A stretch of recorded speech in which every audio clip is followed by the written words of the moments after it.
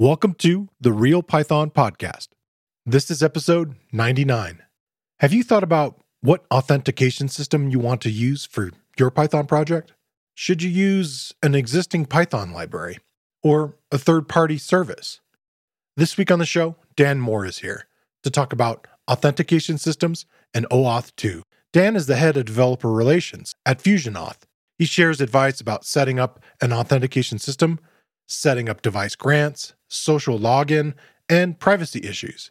Dan also provides multiple resources to learn much more about the topic. All right, let's get started.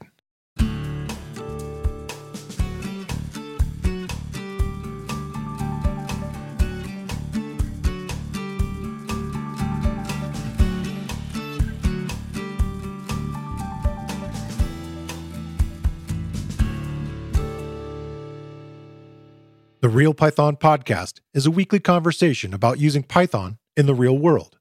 My name is Christopher Bailey, your host.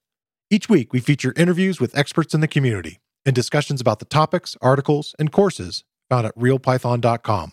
After the podcast, join us and learn real-world Python skills with a community of experts at realpython.com. Hey, Dan, welcome to the show. Thanks for having me. You reached out and you wanted to talk about authentication, and we had I guess it was just about this time last year, we had a couple guys on from a company called OSO to talk about authorization. So it's nice to be able to talk about the other side, because they were very adamant about saying, okay, we need to separate these two things. So that's great. Yeah, no, I'm excited to do that. I have not worked directly with OSO, but I've definitely seen some of their stuff and done some stuff with people that are in the same space. So I'm a big fan of what they're doing. Yeah, it's cool. So maybe you could talk a little bit about FusionAuth and what you guys do there. Sure. So we are an identity provider is the kind of technical jargony term, but basically what that means is almost every application needs to have a way for someone to log in and be identified and then get some certain set of permissions. And FusionAuth came out of this need. It was actually for another product that we have. We extracted that functionality and we realized every application needs this, and it's just undifferentiated functionality, right? Like forgot password pages, login pages, registration pages.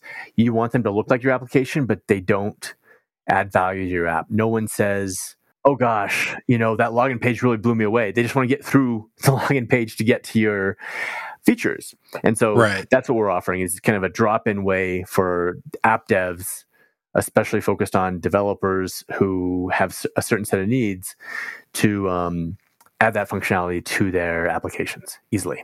Yeah, it's one of the things I think you guys mentioned on some of the pages as I was looking through it. One is this single responsibility principle. What does that mean? Yeah, so in the context of this, in the context of authentication in general, the way I think of it is, in the 60s, data storage was all wrapped in with application code. Okay. And then the database was invented. And so you could separate out the two. Right. And we're starting to see that with authentication and other things too, right? Not just authentication, but authorization, caching. There's this realization that it is better to have one component that is really, really focused on something. And in authentication, or with user data, I think it's even more important, because you have things like the CCPA or the GDPR that, and frankly, tons and tons of breaches of user data, unfortunately. Right, exactly. Companies need to be very careful with this data in a way that they might not need to be careful with kind of some of the other pieces of their architecture.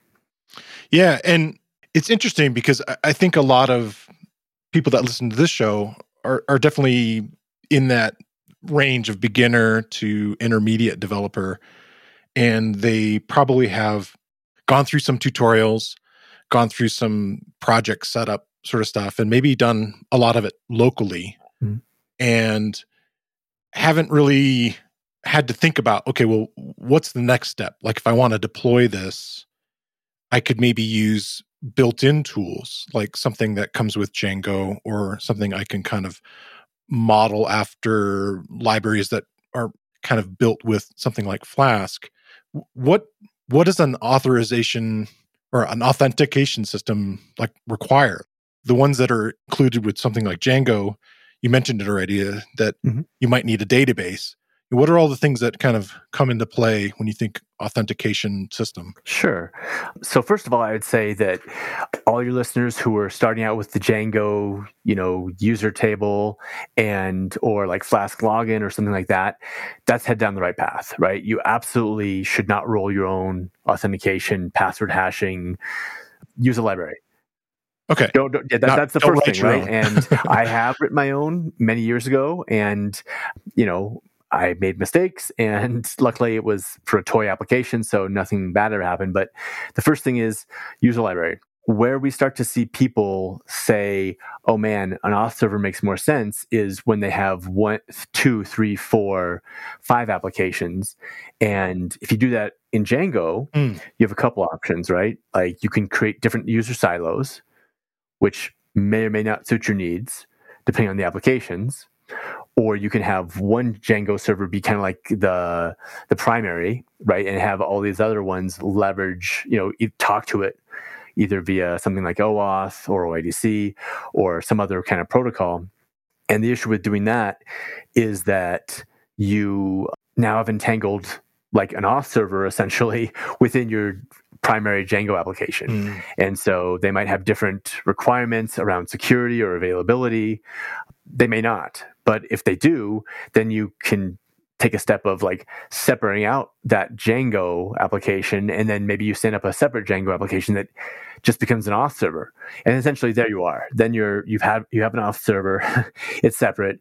It's in whatever your technology stack is. And that's a great place to be, as long as you're okay with the surface area, the attack surface area of Django being around being available on your auth server, and it has all the functionality and features you need. If it doesn't, that's when it might make sense to go to the next level, which is a specialized, focused auth server like FusionAuth, or FusionAuth is not the only one out there. Newsflash, Keycloak, Auth0, Okta. There's a number of other options, but that standalone nature is kind of an evolutionary thing, right? And I would say one last thing is, just like any kind of major architectural changes in any application, you can choose to take the pain now or the pain later. Okay. And where it makes sense depends on what your business needs are. Yeah, that makes sense to me, that you kind of have to look at the situation, the user experience of what it's like to access all the different applications that you have, and then also have to think about you as a developer. I just had somebody on talking developer experience, and this idea of like, okay, this isn't my specialty, which is a whole other thing, right? That idea of like, okay, how do I want to manage these things? Sure. So that's cool. Like, maybe we can kind of take a little bit of a step backward and talk about when you set up something like authentication using the standard user table things inside of Django. Is there a name for that type of authentication? I have not seen anything around that's like standardized. I would call it kind of the auth as library pattern. Okay. Because it's really just like it's entirely enclosed in your application. Right. Okay. And then there are lots of standards, and one of the things that we wanted to talk about today is OAuth, and maybe we can talk about like kind of why that came to fruition and kind of where it's at as far as advantages to some systems that are like that. Sure. Where did OAuth come from? Yeah. So, and actually, I want to be kind of careful here in case anyone listening to your podcast is pedantic. OAuth is an authorization protocol, but layer on top of it is something called OpenID Connect, which is OIDC, right? OIDC, okay. Exactly. Yeah. And they really go hand in hand. Like I have not seen too many situations where you have OAuth without OIDC, because typically you want authorization and authentication to be connected, if not, unitary. Okay. Yeah. But so basically OAuth came out of this problem of people wanting to allow applications to access their data. And so this was in the kind of 2000s. And the way that it happened is So suppose I have an application that is like an address book application, and I want to allow it to access my Gmail contacts. Okay. And back in the 2000s, the address book application might have popped up a little, form that said, please enter your Gmail username and password. And then it would use that to connect to Gmail, and they would get the contacts and would bring them back. But users quickly realized that, and I don't know if there was a specific incident that caused any kind of realization, but basically once someone has the username and password, they can do whatever the heck they want with it. And not just them, but anybody who gets access to their database. Yeah. And that's obviously a major security issue. And so OAuth came out of this idea of we need to solve this problem of secure delegated access without handing over kind of the whole enchilada, so to speak. Yeah. Everything. Yeah. Yeah. I was gonna say enchilada too. Yeah. Yeah. One of the famous ones was Path, I think, that kind of goes in the news. It was like a social network that ended up, having that sort of thing where you gave them access to it because they wanted to grow the network, right? And share it in that way. And it's kind of been a wake-up call in some ways. Definitely. So were these engineers at like particular companies thinking about it, or was it like an open sort of standard? I mean, hence the name. Yeah. My understanding is, and I'm not a tech historian. That's okay. No, I mean, my understanding, it was a couple large companies. Flickr was one of them I heard of, and they actually worked on kind of OAuth 1 first, which was if you've ever heard like two-legged and three-legged auth, that comes from that era. And okay, again, I haven't done a lot with OAuth 1, but my understanding is it's a more complicated protocol. And in, I want to say 2010 or 11, they realized that some engineers realized that they needed to have a new standard that remedied some of the issues that OAuth 1 had. And so they standardized a separate thing through the IETF which OAuth 1 was also standardized through the IETF, called OAuth 2, which was not backwards compatible, which had a whole slew of just kind of differences. It accounted for more mobile apps. SPAs were starting to happen more. And so they kind of laid the groundwork for that. And one thing they did that I think was really smart, well, two things. One is they said, hey, we're going to delegate the kind of transport layer security to SSL. Okay. And just say, hey, do everything over TLS, because that removes like a whole class of problems. And the second thing they did is they said, we're going to be extensible. And so they have, over the last 10 or 12 years, there's been a whole number of other things that have extended that standard in some ways for things that weren't really imagined or weren't well defined when that standard was first implemented. So in general, becoming more secure, more extensible, working with these kind of new solutions that have to involve like everybody owning multiple devices and the way we're connecting across the web, I guess. An example of like a new thing that I don't think that they really thought of when they were rolling it out was something that's called the device grant. Okay. Are you familiar with that, or no? To make you a quick over? Yeah, sounds good. Okay, cool. So basically the idea is that you can, if you have a TV or a fridge that has like this very limited UX. Oh yeah, okay. Like an Apple TV kind of thing. Exactly. You may want to log into that, but you do it with your phone, which has a really sophisticated UX. But there's like this defined like dance between the place where you're logging in and the TV and your phone that lets it get a token, which is kind of the end goal of all the OAuth grants, without actually requiring you to log in and like click around the Apple TV, right, and enter your password. Right, which is very painful. Yeah, for sure. It can be if you have a good password. It should be painful. Yeah, let's just leave it at that. Yeah, exactly. Yeah, so those are the kinds of things where it might pop up, go to this website, and then you could use your mobile device to do it, and for various different devices you may own. So okay, cool. Yep. So those are grants. Yeah, so a grant is basically anything that's like this like set of processes and data flows that define how someone goes from logging in basically to this token, which is a time-bound, fixed length of time thing that is, it's essentially like a username and password because it's good for things. It's a set of credentials, but it's limited. Extremely, it can be limited in different ways based on the grant you go through, but it's limited in scope. So, okay. And that's what everybody downstream of the authentication process should actually be looking at, right? Is that token to be like, oh, this says this is Dan, this is Dan's token, and what I use the example of, not the to-do application, it was a contact, an address book application. Dan's address book application account wanted access to this Gmail, and all it can do is read contacts, and it can't send email, it can't do anything else. But all that can be encapsulated in the token. Okay. And so for some of these TV streaming boxes or something like that, the grant could include like a certain amount of time.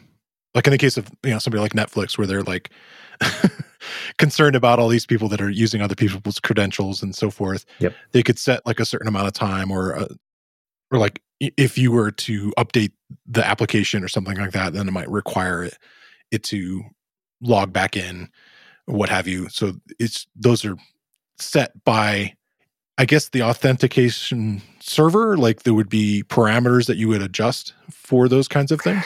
So, example of what might be in that token is like the tier of the service that someone had, right? Like, are they at the $15 tier or the $7 tier? Okay. Well, I don't know if Netflix has a $7 tier anymore, but you get one disc a month. And you got to mail it back. Totally. But I mean, one thing that's interesting, and we actually have a client that is not Netflix, to be totally clear, but is in a similar situation where they basically want you to log in once and they don't want you to ever log in again. Right, because unless you get your password stolen, it's a bad experience. Yeah, it's a horrible experience, right? And Netflix is not in the business of making experiences bad, right? They want you to sit there and binge as much as you can.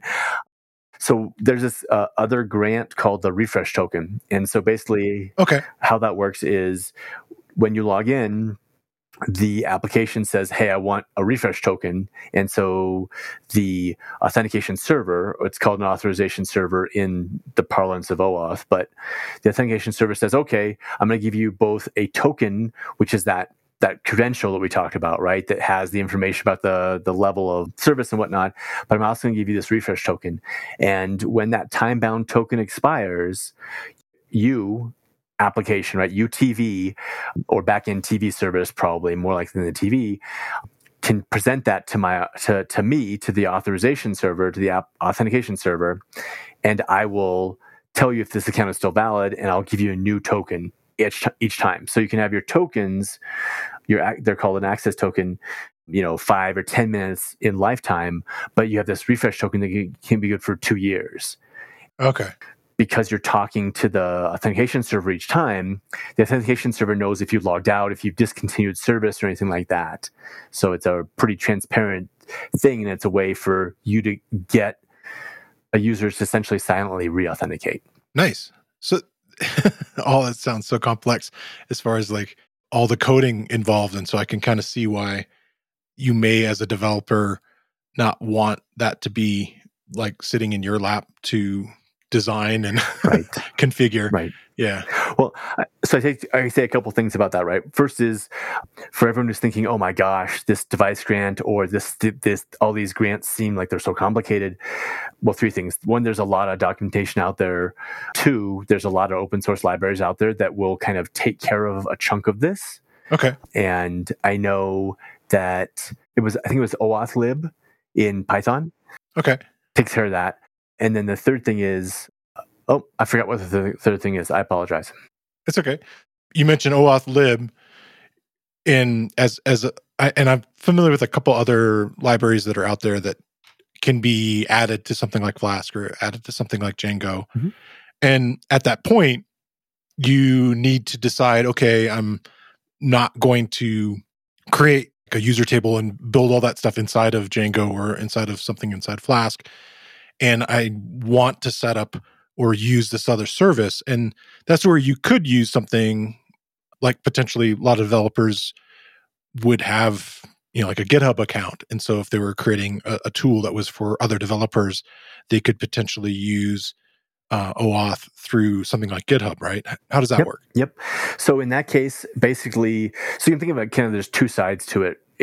There's multiple sides, but the simplest way to think about it is there's like the client that is like the thing that is wanting the data, and then there's the server that, for the GitHub case, it's probably just a server that's just managing identity for you, right? So you click log in with GitHub, and GitHub is going to, basically handle the grant on its side, and then the data you're getting back is actually data from GitHub, right? So it's not like this analogy of the Gmail with the contacts and the address book app.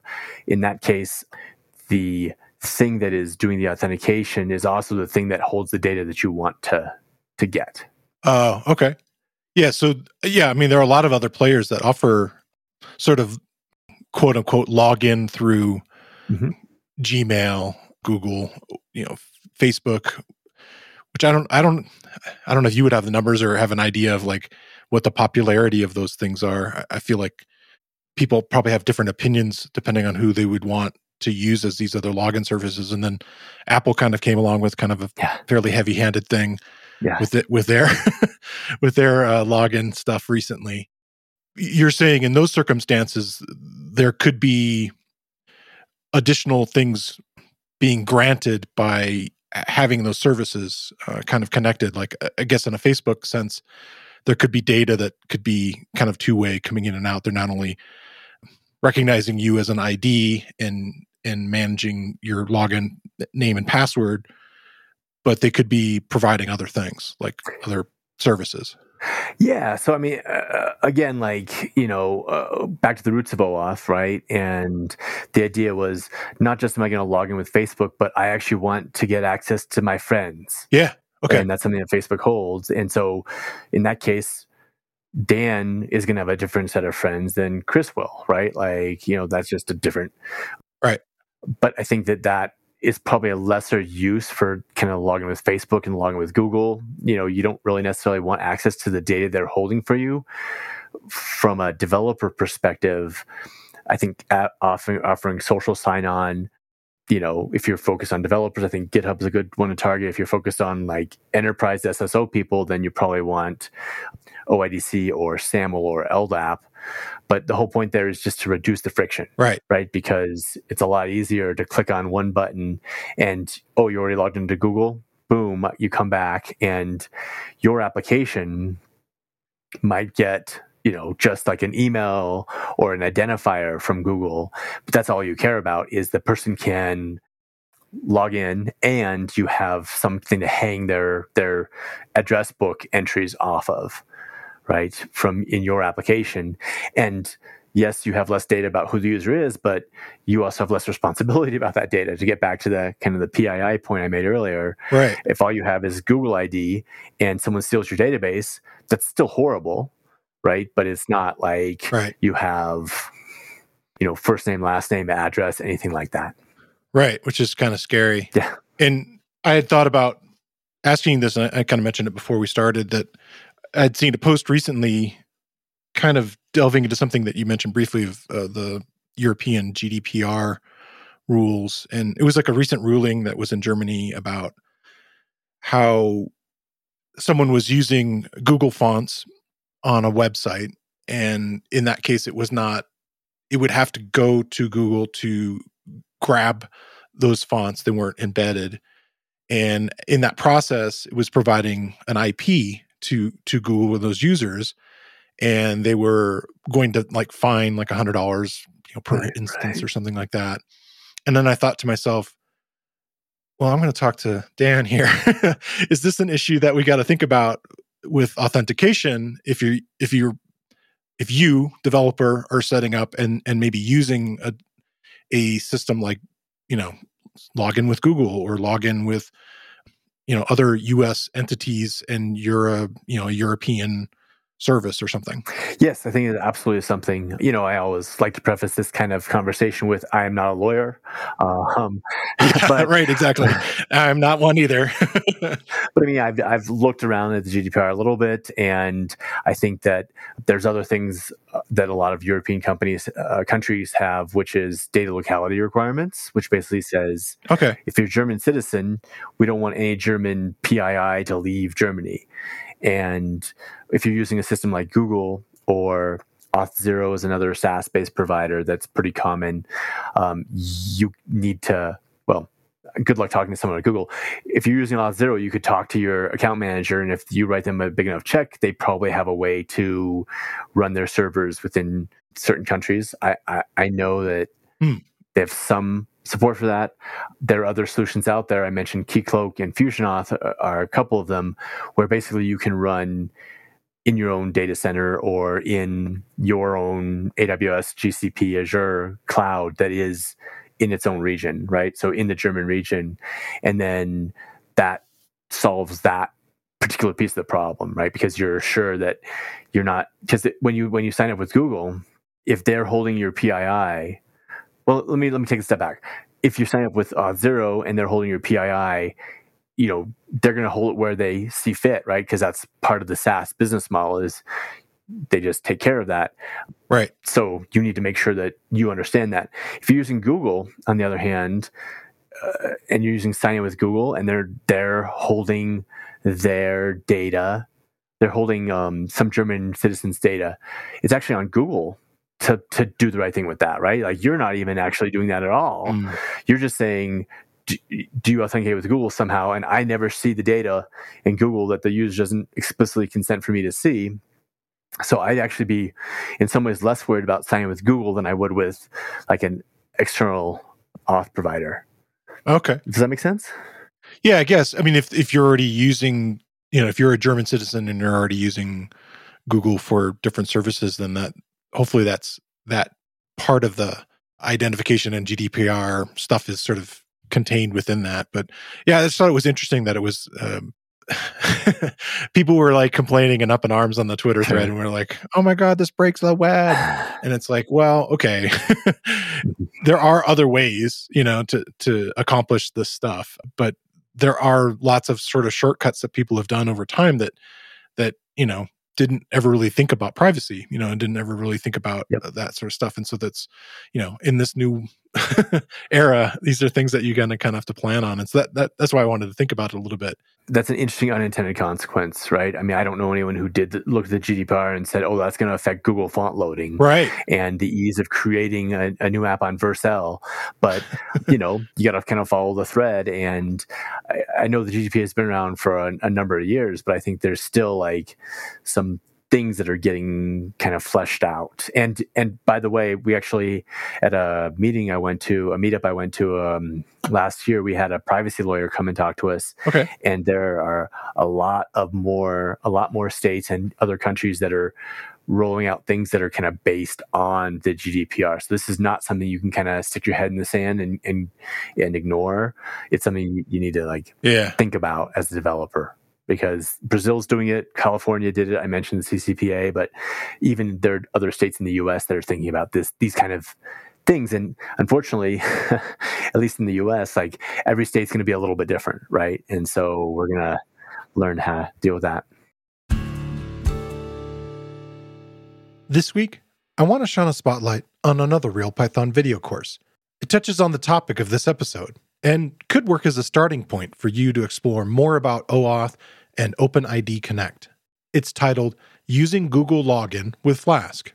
The course is based on an article by Alexander Vantel, and in the course, Douglas Starnes takes you through creating a Flask web application that lets users log in with Google, generating client credentials to interact with Google, and using the library Flask login for user session management in a Flask application, and deepening your understanding of OAuth 2 and OpenID Connect. This course is a great way for you to practice OAuth and how to leverage other identity systems for your projects. Like most of the video courses on Real Python, the course is broken into easily consumable sections. You get code examples for the techniques shown, and all courses have a transcript including closed captions. Check out the video course. You can find a link in the show notes, or you can find it using the search tool on realpython.com.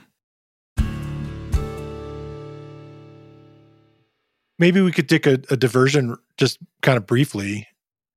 If someone wanted to not stick their head in the sand and kind of try to stay on top of some of this, are there particular resources that you go to that are, somebody could learn more from in the authentication authorization world? Yeah. So, particularly around the question of privacy, there's a organization that, I won't say I'm religious about checking them out, but I definitely have checked them out periodically, called the IAPP, which stands for International Association of Privacy Professionals. And they have some certifications and things like that. If you're more interested in kind of general authorization authentication, then there's actually an organization called ID Pro, which stands for, I think it's identity professionals or something like that, that is more technically focused. And it comes a little bit more from the perspective of there's kind of two major areas of identity. And the first is employee, or what they call workforce identity, which is, where you log into your Mac OS box or you log into Gmail and you're an employee. And so maybe you take phishing, training, and there's a level of control you have. And then there's kind of customer facing identity, where you're trying to make things easier for customers to sign up, and they have lots of choices, and you're not paying them money. So they're paying you money, so you have less control. Yeah. Okay. I think ID Pro comes more from the workforce side, but there's definitely resources and assets on that are addressing both sides of that kind of identity sphere.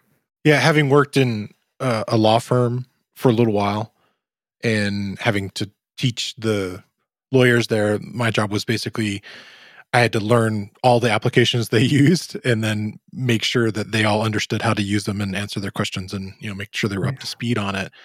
And so, I wasn't a legal professional either, but I knew technology and could, speak tech to them and teach them.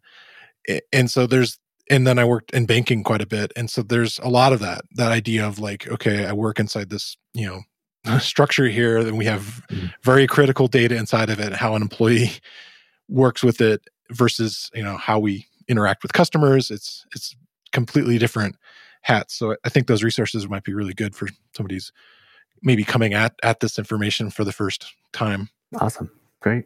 Yeah. So maybe we can go into a little bit about setting up an OAuth system that maybe is standalone.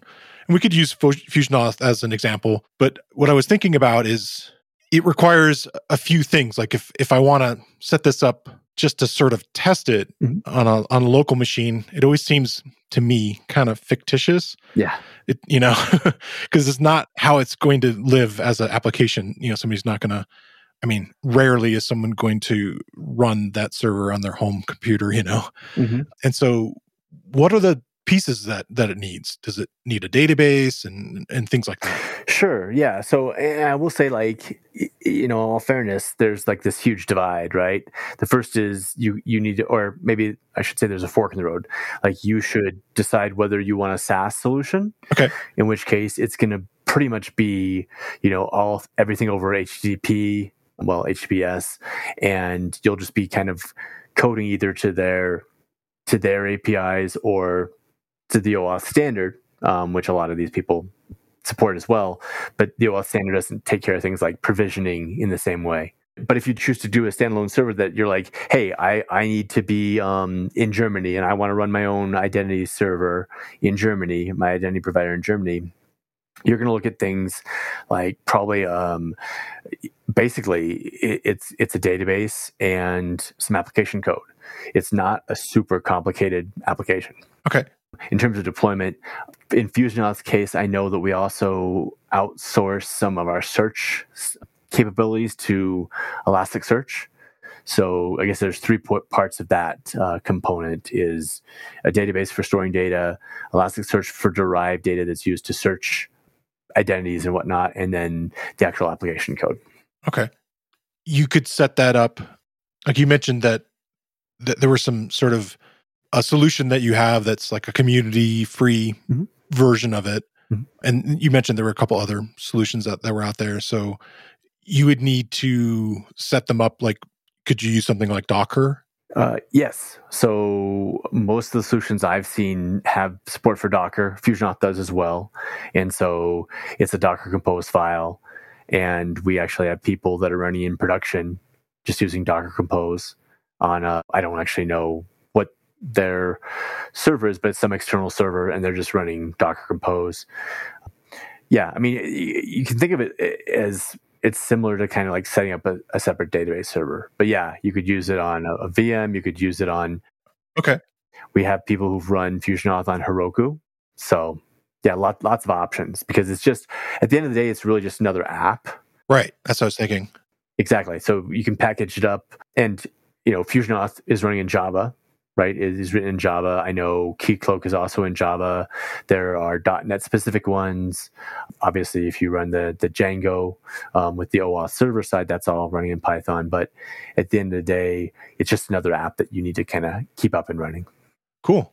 I thought about maybe we could get into a little bit about what are examples of like where rolling your own authentication can kind of go wrong, or things that you've seen go wrong. You mentioned your own story kind of briefly there. Like, what are some examples of where somebody can kind of get into trouble with that? Sure. So I guess there's a couple of things that you want to think about. The first is that if you... let's start with passwords, right? Because, we can talk about SSO all day long, but frankly, username and password is really a... something that is pretty prevalent. So the issue with passwords is that you want them to be fast enough when you... Well, first of all, you never want to store a plain text password. It's like storing a plain text credit card number. You just don't ever want that. Right. So you want to... And you don't want to encrypt it either, right? Because encrypting implies that you can decrypt it and then therefore get the plain text password. And there's a great website out there called Have I Been Pwned? Yeah, which basically collects breached passwords. And the unfortunate truth is a lot of people use the same password across multiple sites. So if an attacker can get access to your database and decrypt your passwords, and then they can use those passwords to try to get other higher value application access. So you can't store it in plain text, you can't encrypt it, which means that the answer to solving it is to hash it. And a hash, for some of your listeners who might not know, is basically a one-way cryptographic translation. So you can take the word ABC123 and turn it into basically like a string of base 64 digits. And ABC123 will translate to one string of digits. ABC234 will translate to another one, but you can't go from the hash back to the plain text password. So you need to make sure you do that correctly. Now, what I started off and why I kind of went through that list is that you can't just pick any hash, because what you want is a hash that is fast enough that it's not going to put undue computational stress on your server when one person does it, but you want it to be slow. And the reason you want it to be slow is that, or slower than optimum might be a better way to put it. You want it to be, you do not want it to be as fast as possible, because if you make it as fast as possible, then you have bad people out there who have a large list of passwords, and they might be trying to run it against your server and checking and seeing, hey, do any of these come back with a 200 okay, or are these all coming back with errors? And so you want it to be a hash that's fast enough that it will not bother your normal users, but slow enough that it will impact those kind of attacks, which are called credential stuffing. So that's the first thing you want to think about. When you think about the Have I Been Pwned, I'm intrigued by the idea that, a lot of services over time, it's been revealed that, okay, they did save your stuff in plain text, which is kind of scary. But you're also saying that there are other examples of where they attempted to go at least one level further, like, oh, I'm going to encrypt this stuff. And the people who were able to get into the databases and stuff like that were able to find out what they were using to encrypt it, and were, again, be able to turn it right back into plain text. Has that been common? Like, I know there's a lot of these kind of things that have happened. Is hashing going to solve that in most of the circumstances? So I'm afraid I don't have a good guess on how common that second issue is, but I will say if something can be done, there are probably people who are going to figure out a way to do it. And hashing, so here's the thing about hashing. There are hashes that have had collisions, and there are hashes that for many times, sorry, let me be careful here. You don't just hash it once, typically. You hash it n times. And the reason why it's a variable is because of that kind of spectrum of making it quick for the single user, but expensive for the people doing credential stuffing attacks. I do think that hashing really does solve that, especially, and again, this is something that you would need to consider if you were rolling your own, is you want a hash that is been vetted, right? And NIST provides some recommendation. There are competitions out there to try to get better hashes for this particular problem, because it's a kind of a common problem and a valuable problem.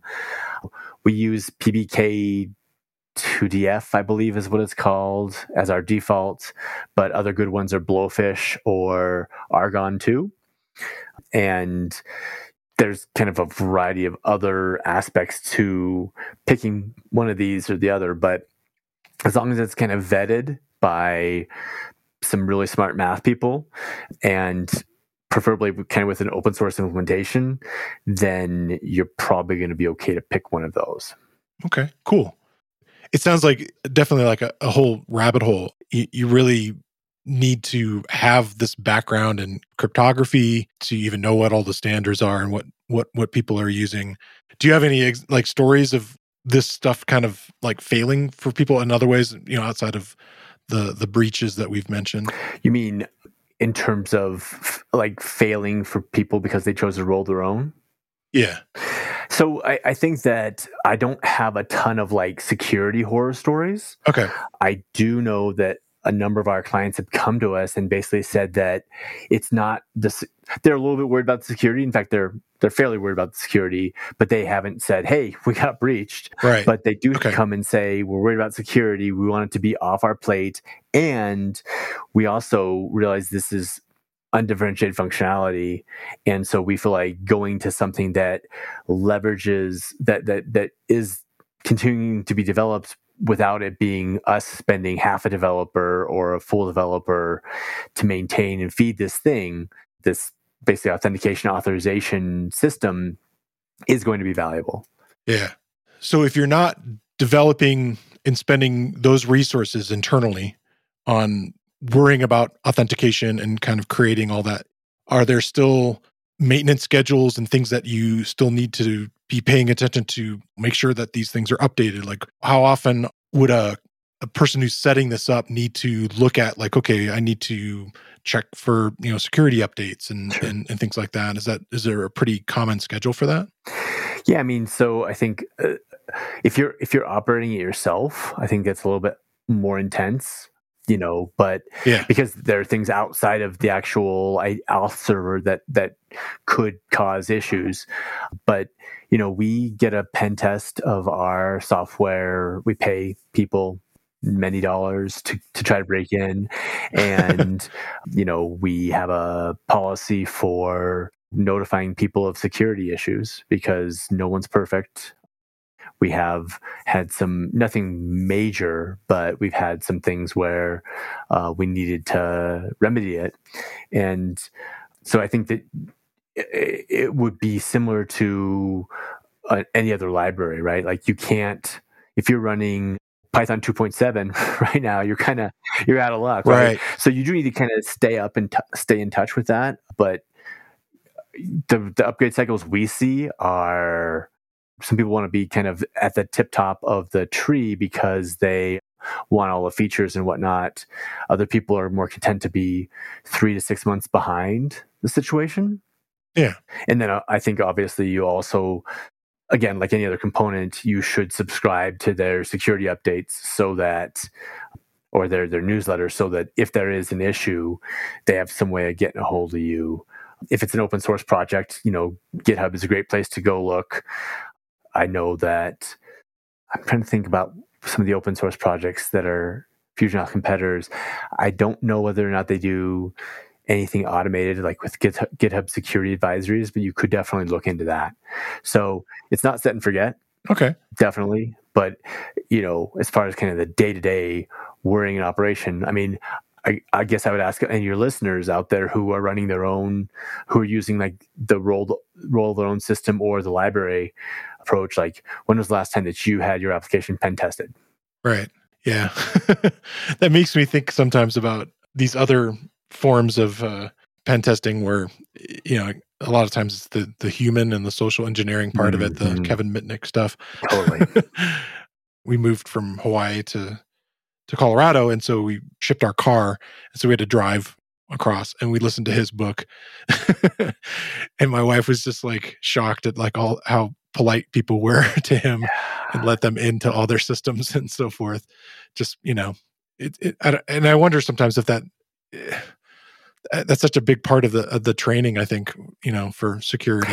Absolutely. I mean, you can't, like, you could have the most secure auth server and you could have the most secure auth server in the world. And if someone sweet talks their way into like, elevated levels of access or letting someone else like use their authentication credentials, there's not a lot you can do.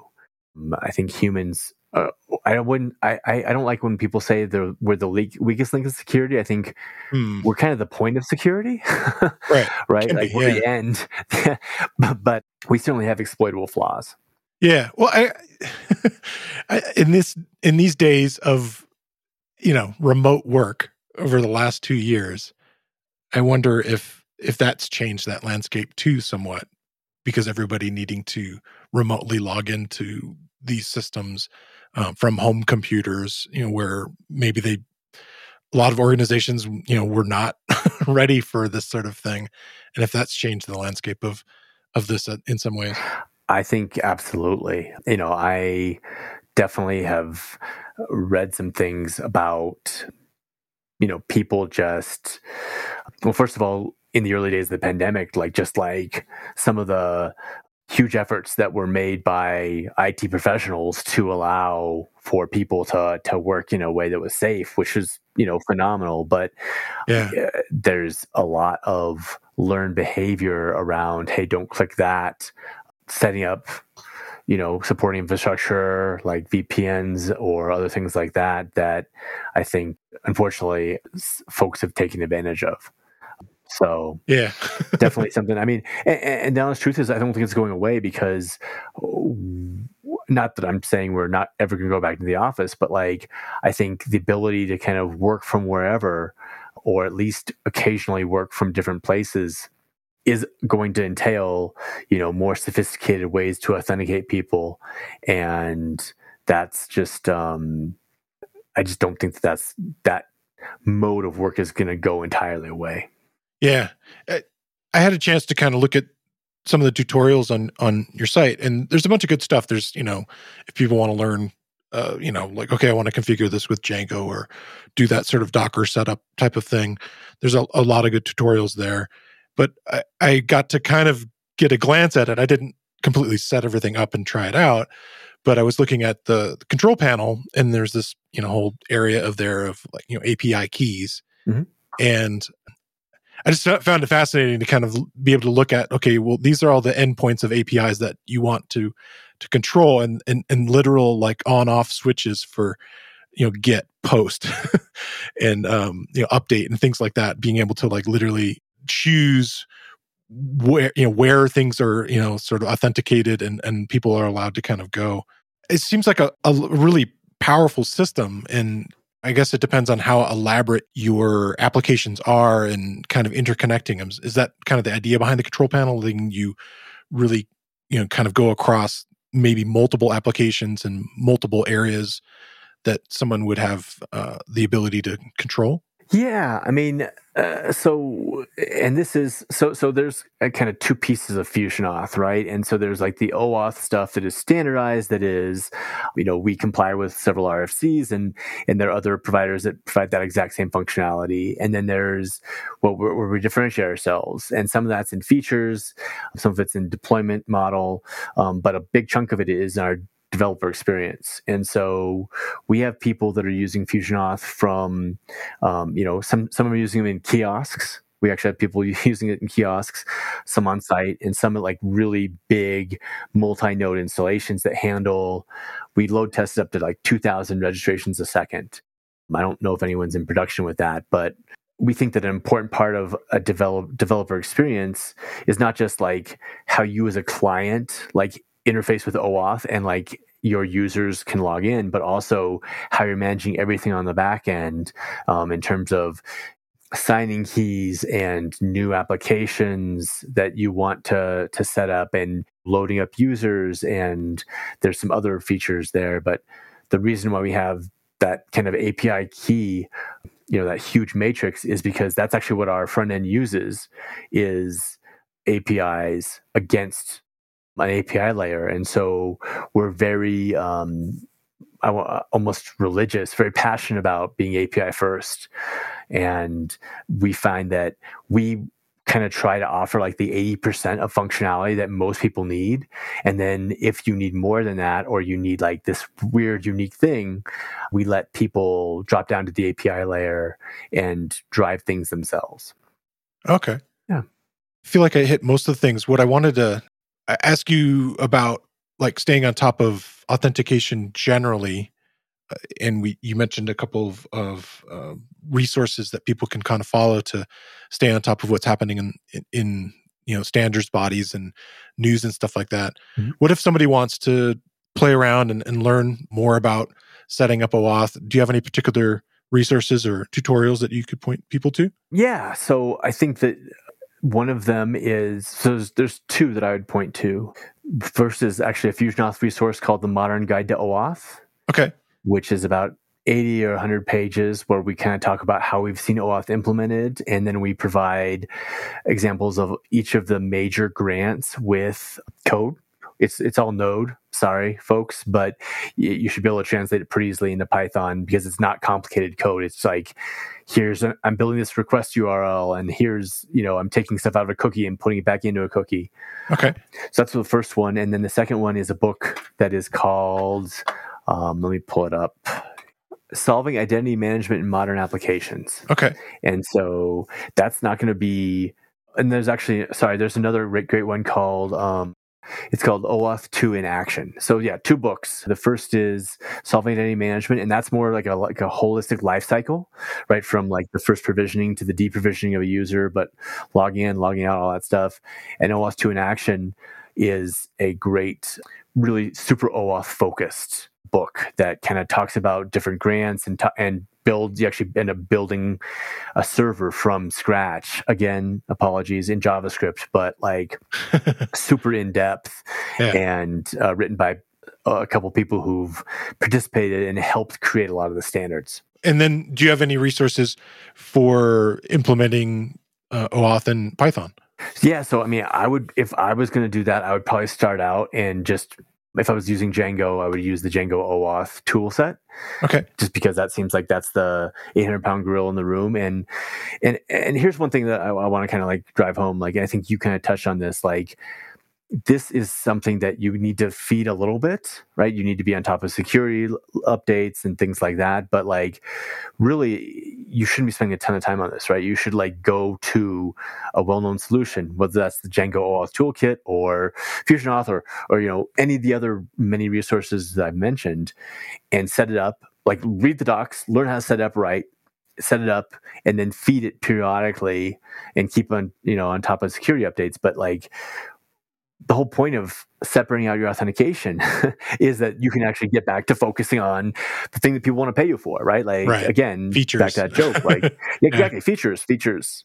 Yeah. Does that help? Yeah, no, that's great. Yeah. Great. Okay, so I have these weekly questions, and I wanted to see what you think. I know you're not a Python developer, but are there things that you're excited about in the world of Python right now?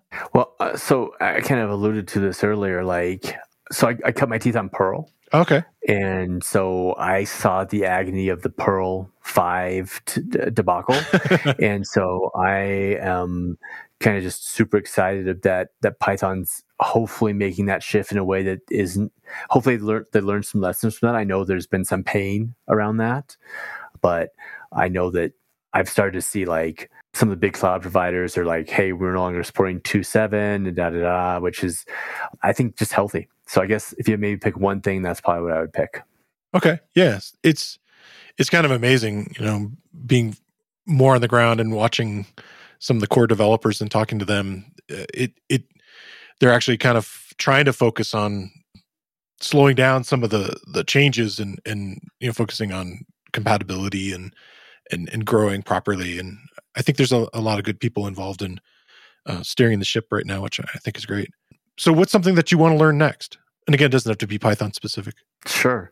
So I am in the middle of, from a kind of an authentication perspective, there's just so much to learn. One thing that I need to kind of touch back on is I did a blog post a year and a half ago, 2 years ago, about what's new in OAuth 2.1, which basically is kind of a consolidation. I talked about those 10 years of like standard upon standard being added to OAuth to extend it. Yeah. They've actually kind of consolidated some of the best practices around those standards and they're putting it into like a point release. And so again, it's been a couple of years since I looked at it, but I want to go back and look at that because I think that that's just the benefit of using a standards-based system is that you get tens of smart people that are paid by companies that are paying them a lot more than I could pay them that think about things. And so that's probably the thing that I would pick. Okay, cool. Do you have any particular calls to action you want to share? I would say it's a negative call to action. Don't roll your own auth. Okay. And again, I just want to be totally clear to everybody. I get paid by FusionAuth, but like, I don't want you to pick FusionAuth if it's the wrong fit for you. I think that there's a ton of great options out there. And I think as a developer, it's incumbent on you to learn and pick the solution that's right for your problem space. And again, there's a ton of awesome Python libraries out there too. So if you get tempted to create table user, don't do it. Like use something that is pre-built, and I promise you'll be a lot happier. Yeah. How would people find things that you do on the internet? Sure. So I tweet a fair bit. My Twitter handle is MOOREDS, more DS. And you can learn more about FusionAuth at fusionauth.io. Cool. Hey, Dan, thanks so much for coming on the show. It's been really great to talk to you. Hey, thank you so much for having me. I really appreciate it.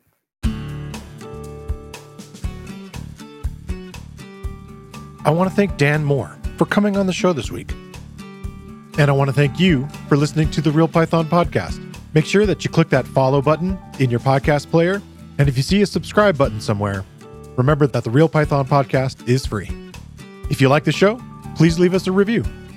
You can find show notes with links to all the topics we spoke about inside your podcast player or at realpython.com/podcast. And while you're there, you can leave us a question or a topic idea. I've been your host, Christopher Bailey, and I look forward to talking to you soon.